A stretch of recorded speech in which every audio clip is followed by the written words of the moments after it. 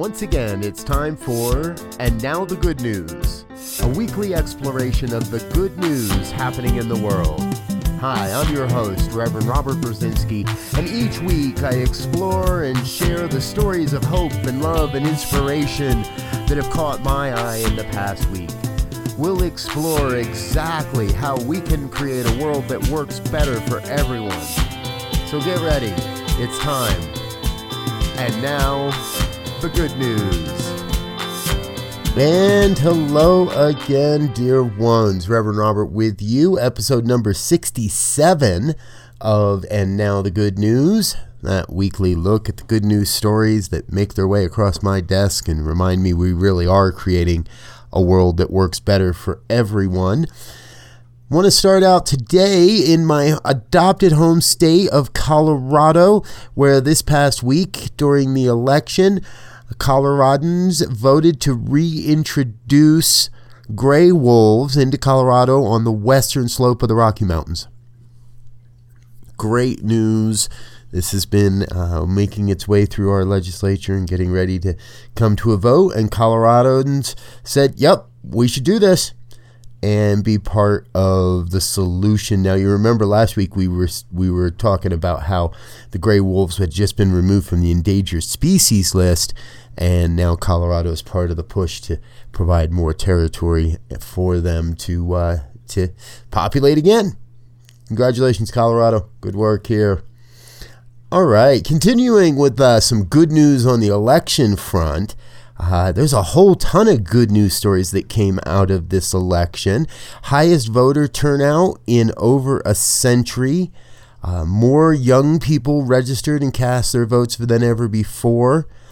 A lot of young Americans, those that were too young to vote, signed up as poll workers, got involved in the process, counting the ballots rather than just because they weren't able to vote. It's been widely accepted that foreign interference was not as big an issue as it was in 2016. Native Americans, here's where we made some real history. Men and women of Native American heritage all across the country elected into Congress and other places.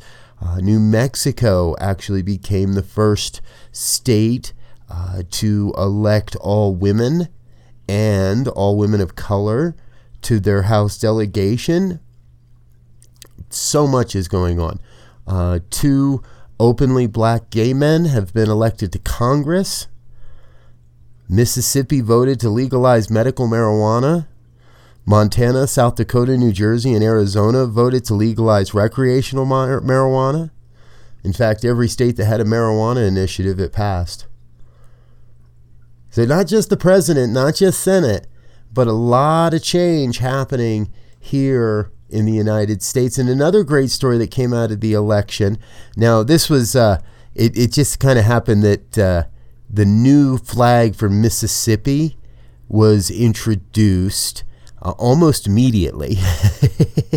As soon as the election was over, they introduced the new flag. It's got a magnolia flower on it, and it's got the words, "In God We Trust," a circle of stars surrounding the magnolia flower. Very much nicer than the old Mississippi flag. And still more good news. Now, we know poll lines were very long last Tuesday, and here's a story of a group of people that nonprofit-led volunteers, and they delivered more than 1.3 million actually, pizzas, burgers, empanadas, donuts, cookies, and other snacks to the poll workers and to people waiting in line at the polls. Great work. Everybody's working together to make sure that this went off. I'll leave a link here so you can find this group. The group's called Pizza to the Polls, and their mission is a simple one: to send snacks to crowded polling locations. And this year they delivered food in 48 states and had over 1.45 million in total donations last year to do this. What an amazing work. Good work. Pizza to the polls. We can do it differently, folks. We really can. And this past year, we saw something I don't think we've ever seen before. 2 political rivals in Utah, of all places, made a TV ad, created a TV ad calling for civility and unity and expressing that there had to be a better way. Chris Peterson and Spencer Cox appear in the ad. There's some great lines in here. We can disagree without hating each other. We can debate issues without degrading each other's character. And win or lose in Utah, we work together. So let's show the country there's a better way. And then together they say, we approve this message. I'll make sure to leave links for that video here for you as well, and give you a chance to take a look at that. It's just how many great stories keep coming from what we experienced last week. And we're poised, folks. We're poised to do politics differently. I know it doesn't look like that from this election, but I fully believe that what we experienced is opening the doors and opening our hearts and opening our minds that we can do it differently in the future. And a couple of political rivals in Utah, well, I've never known Utah to be one to pave the way, but here we are. It is 2020. Congratulations, gentlemen. Good work out there.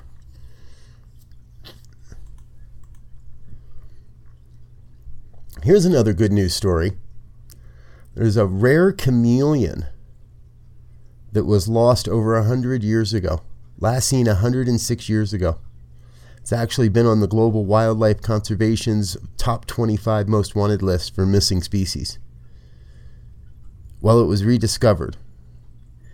And the scientists that did it, they traveled and they searched, and just as they were about to give up, this was in Madagascar, just as they were about to give up, they found the chameleon on as part of the landscaping for a hotel in the area. Didn't even have to go to the jungle. Just had to kind of look around the hotel garden. All in all, the team found 3 males and 15 females in total, which is great. And there's great documentation here to tell you all about these guys.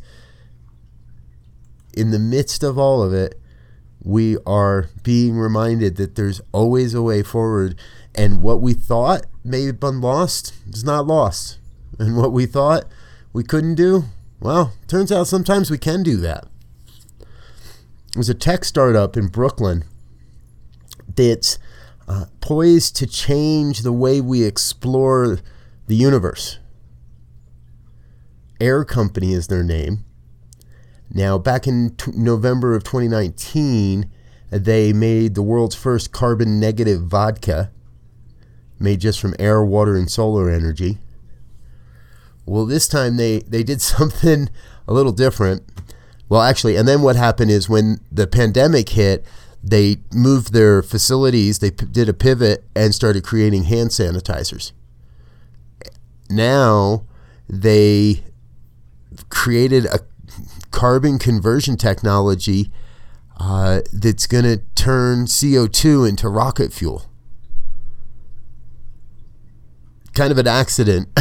One of the electrochemists told Fast Company, there's an article, Fast Company, we were running our system at higher temperatures than normal under some conditions that we don't typically do, and found out that we could very effectively make these fuel molecules. Now, up until now, rocket engines have generally been liquid methane made from natural gas. This could change everything. For every launch, we could mitigate 715 tons of CO2 from ever being put into the atmosphere. A carbon negative fuel for rockets. These are the kind of steps that are going to propel us forward into the coming decades into true space exploration, folks. Cool stuff. Hey, and most listeners know that I'm a real big fan of the goodnewsnetwork.org. Those folks do great work over there. I get most of my stories from there, so I'll make sure to leave links in the show notes of where you can find more on all of these stories. Do a little more reading on your own. Here's another fun one. H&M, the fashion icon, turns out they're developing an in-store recycling machine.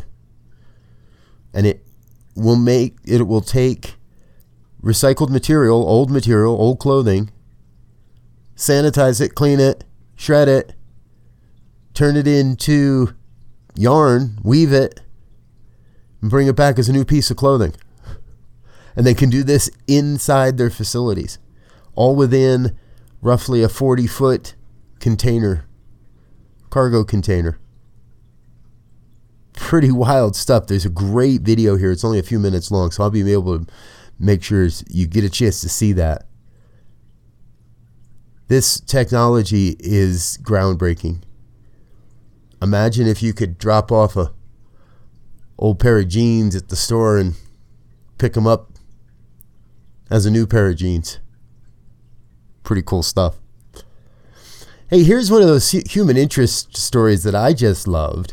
A PhD student in Michigan wanted to do something to try to normalize rejection and to show her pride in what she's been able to accomplish. Caitlin Kirby is 29, and she had a whole ton of old rejection letters from scholarships, academic journals, conferences, all that kind of stuff. She folded it up and fashioned it into a skirt and wore it to her PhD dissertation defense and defended her dissertation. Now, the article doesn't actually, I didn't see in the article where it says if she actually passed, if she did defend the PhD successfully, but I love what Caitlin is doing here. This is great. And she really made a statement of how you can persevere even in the face of rejection. Here's a story of some perseverance. A single father adopts 5 siblings so they won't have to be apart.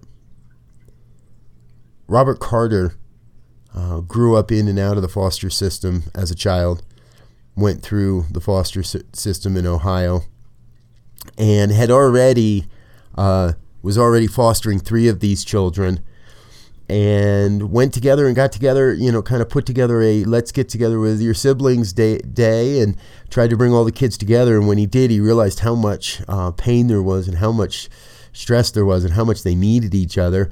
And so he set about it and adopted all 5 of them. Congratulations, Robert.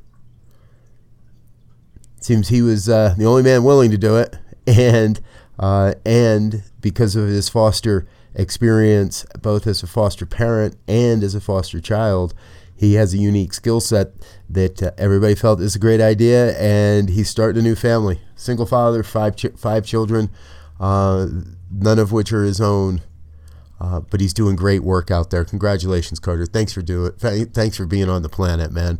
You are doing the good work. And that's what this is all about, folks. Doing the good work, recognizing the good work, and sharing the good work. So if you hear of or know of a good news story we should be covering, please send that on over to us. Good news at ntmedia.org. That's good news at ntmedia.org. And we will make sure that do everything we can to cover your story in a future episode of our program. Hey, that's all we've got time for now. Today, folks, I'm going to get out of here, let you get into the next part of your day, and invite you to remember that you're creating the good news. Please share the good news with those around you, and let us know how you're creating more love in your world as well.